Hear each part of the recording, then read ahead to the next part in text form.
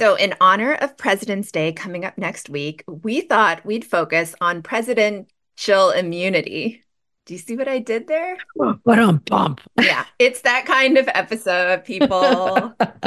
Now hang tight because if your eyes have maybe, I don't know, glazed over when you see articles about presidential immunity in your news feed, or you change the channel when the news starts, the latest legal updates about this, you, my friends, are just like me. Or if you read the news on the day that we're recording this and think, hey, so maybe this is going to be a non issue, which I literally texted me, Sasha, when I saw the news headlines. Let's not forget that there's almost always an appeal in our legal system and there's precedent. And that's why I am the right person to tell you keep your hands off the skip episode button. Because Misasha put together an incredibly relevant, funny, light, but really actually impactful way for you to understand why you and I actually really need to care about presidential immunity. With this episode, we're actually kicking off a new Why Should We Care About series on Dear White Women, where we focus on the why behind important issues so that we can go into November making the most informed decisions we can about the candidates and their platforms. So whether you A, think you know everything you need to know about presidential immunity, or B, you don't care, or maybe C, who cares anyway because this is about Trump and he's going to be the nominee anyway, so what I think doesn't even matter, get ready. We're diving in.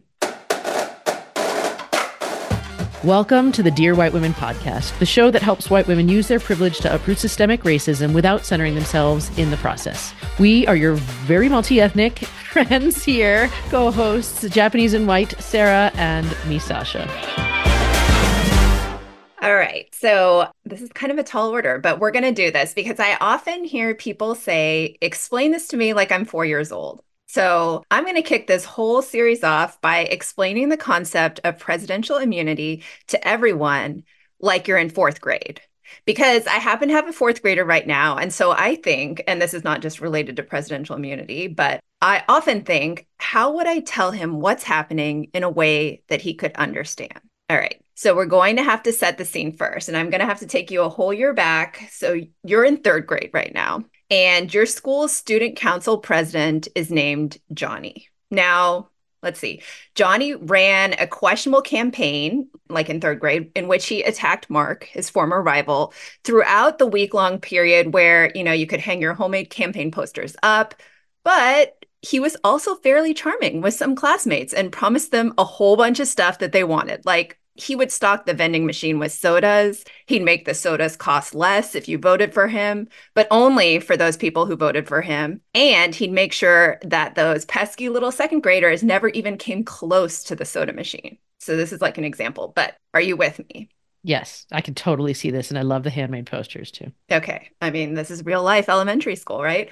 So a lot of people were unhappy with Johnny during this third grade year as student council president because it turns out that Johnny was only in student council for Johnny and his own popularity, which no one could have foreseen, okay, except most people at the time of the election. He didn't listen to many of the other student council members. He vetoed a number of things that he personally didn't like, and in doing so made several students cry each time because those things would have been good for other people. He largely ignored teachers because he had documented issues with authority. He favored the male students over the female ones. He ignored or made fun of younger students. He didn't follow through with many of his campaign promises. Anyway, okay, you get the idea. Yet, despite all of these issues, Johnny has a core friend group who were outside of student council, although, okay, a few were in student council and largely just went along with whatever Johnny said, who loved having Johnny in student council for their own reasons. All right. So that was third grade. So fast forward to the start of fourth grade, and here we go.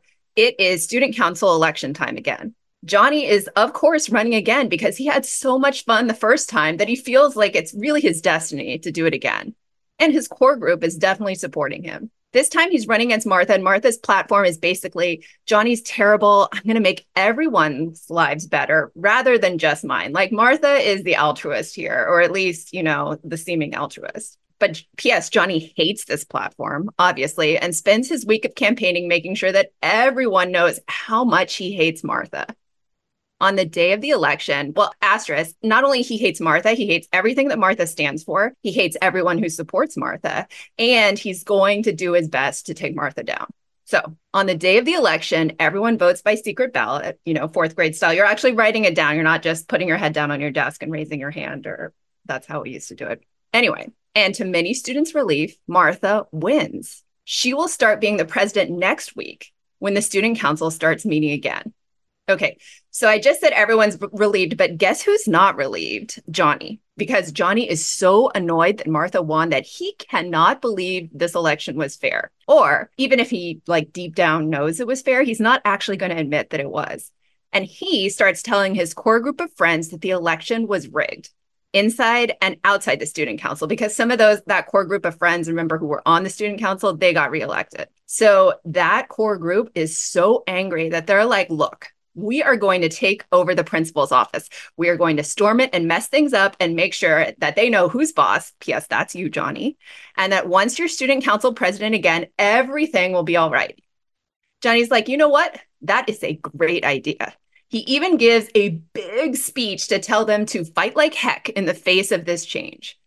So, unsurprisingly, they storm the principal's office the next day and start, pushing folders off the desk. They hide keyboards. You get the picture. Other students start freaking out and ask Johnny, as the head kid at school currently, because remember, he's still student council president for this week, to ask his friends to stop.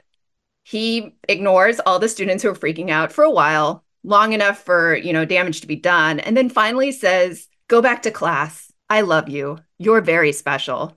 Meanwhile, in the wake of all of this, the staff has clearly put an end to the student uprising and has sent kids to detention, called parents to pick them up, you name it. But at least 2 teachers got hurt in all of this, along with several kids. And all the kids are traumatized.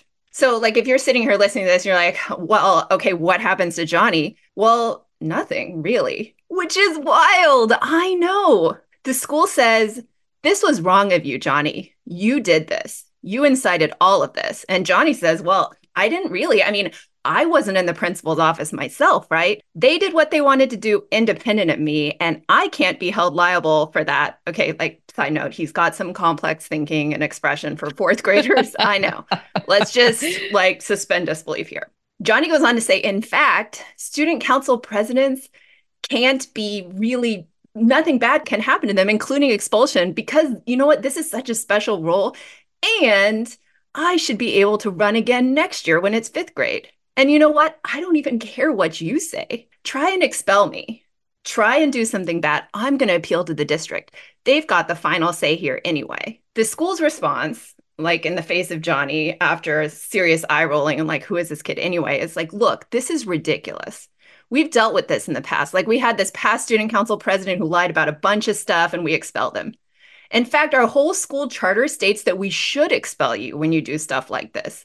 Go ahead and appeal it to the district, but they're going to agree with us as there's nothing out there that says otherwise. And in fact, we hope you do that right now so that you're actually prevented from running next year when they expel you before that point. Okay, so let me pause here and say, if you've been following along so far, you're amazing. And also, hopefully, this helps explain presidential immunity and the case that Trump has been putting forward as he makes this run for the presidency in 2024. Because if you're drawing the parallels with me, Trump is Johnny, the school and the school charter is the Constitution and legal precedent, and the district here is the Supreme Court. Obviously, okay, this isn't a perfect analogy and not totally rooted in the truth of elementary school. 3rd graders aren't student council president. I get it. So don't come for me over that, okay? But look, this is a really serious claim. If, in fact, a president is immune from prosecution, then the question that Florence Y. Pan, a judge for the D.C. Circuit Court, asked of Trump's attorney during proceedings to determine this very question is terrifying. This is the question. A president could sell pardons, could sell military secrets, could order SEAL Team 6 to assassinate a political rival. Would such a president be subject to criminal prosecution if he's not impeached? Trump's attorney insisted that for any crime connected to a president's official duties, the political process of impeachment and conviction by the Senate would have to occur before prosecution. Let that sink in for a minute. He predicted that if a president was involved in murder, he would be, quote, speedily impeached. And again, let's just pause for a second, shall we? Trump's attorney's argument is that, hey, he could have SEAL Team 6 assassinate, President Biden or whomever else he feels is a threat. And then let's just see if he gets impeached. Because in a divided Senate or in a Republican controlled Senate, would that happen? I think we all know the answer to that. So basically, it means that a sitting president can murder with impunity, right? Especially if that president happens to be Donald Trump. This is not so far outside the realm of reality, friends. And that in particular should make everyone really think for a moment.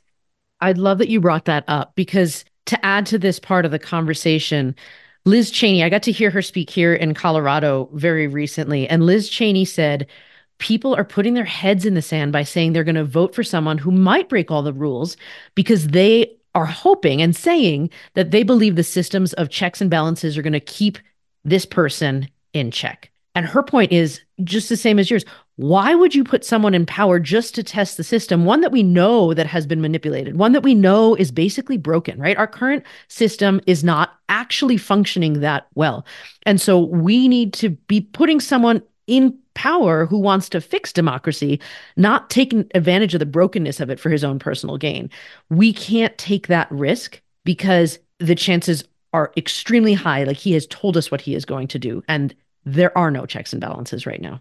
Yeah, 100%. And I think to add on, that argument that Trump's legal team made is a terrible rewriting of history because guess what? This has actually happened before. Has everyone forgotten Richard M. Nixon, Watergate, illegal activities directed against the Democratic Party? I mean, this wasn't that long ago, right? After Nixon quit being president, it's important to remember that Gerald Ford issued him a pardon for his actions. Guess what innocent people or people who have immunity under the Constitution and or laws while being president for criminal activities that happened while they were president don't need? That's right, pardons. There's another related question that I hinted at in my student council example above, which is, if he's not immune from prosecution and he's found to be liable for inciting the insurrection on January 6th, can Trump actually run for president again? And I find this one to be even more important, and the argument that Trump's team has put up even more ridiculous, because the answer to this is actually rooted in the Constitution. And it's important here to understand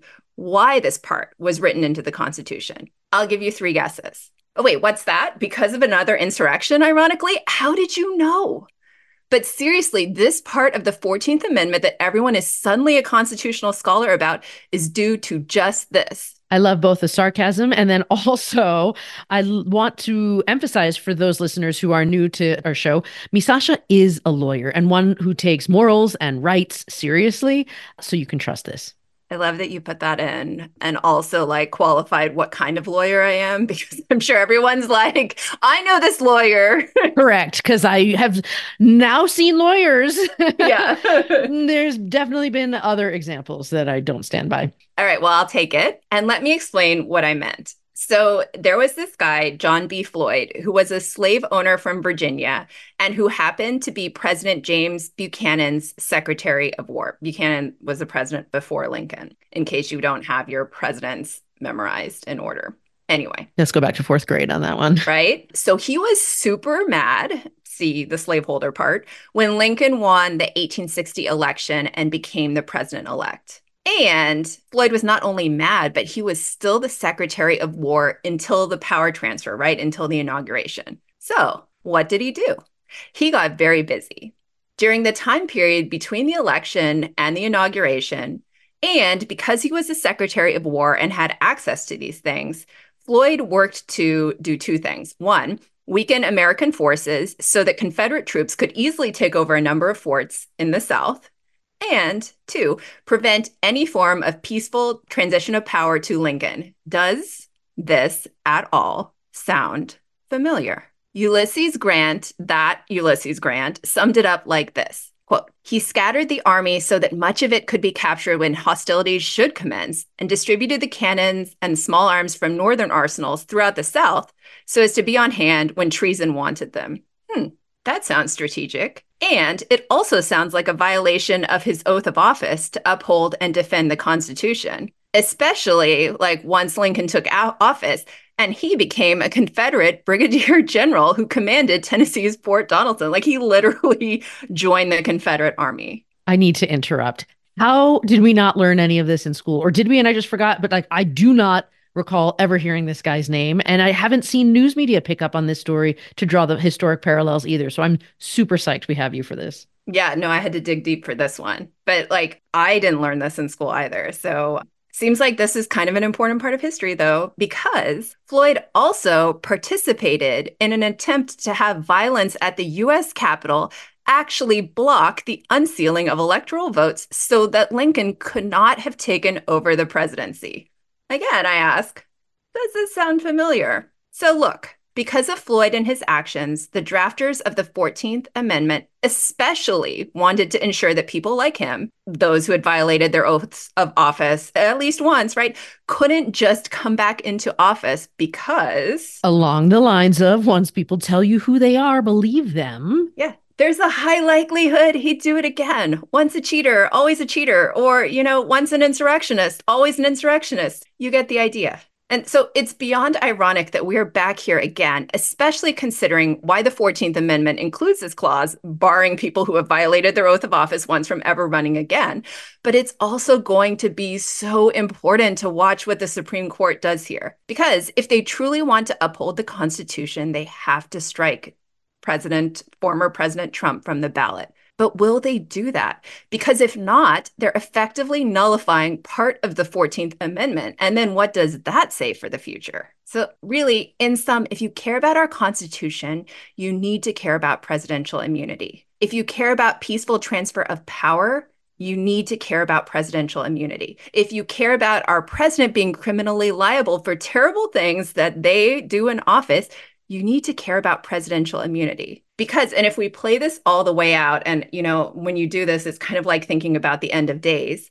If we have a president who is exempt from prosecution for crimes committed in office, then we have a dictator. We no longer have a president. So if you care about democracy, you need to care about presidential immunity, because some of the scariest threats to freedom come in the form of authoritarian challenges that are hidden in the form of democratic processes. And I was just thinking about this before we hit record, because you can't really cancel elections per se, right? That is a huge red flag. But can you challenge them through states manipulating electors, through refusal of the vice president to certify election results, through an insurrection? We can't dismiss the question of presidential immunity despite what happens with it in 2024, because it's an open question out there. And it says so much more about where we're heading as a country than the simple question that it purports to be, because this shouldn't be a question at all. That's also why we need to care so much. Please continue to follow us at Dear White Women Podcast as we delve into more of these questions around election procedure and issues. And if you've got a topic idea for us, we are all ears or eyes, as the case may be. Send us a DM on Instagram or email us at hello@dearwhitewomen.com, as we would love to hear what you're interested in hearing more about. You've just listened to the Dear White Women podcast with your hosts, Sarah and Misasha. Yes, we're on social media, and yes, you can hire us to do talks about our book, but the biggest thing, don't forget to sign up for our newsletter to receive our free materials. Head over to dearwhitewomen.com to get on the list.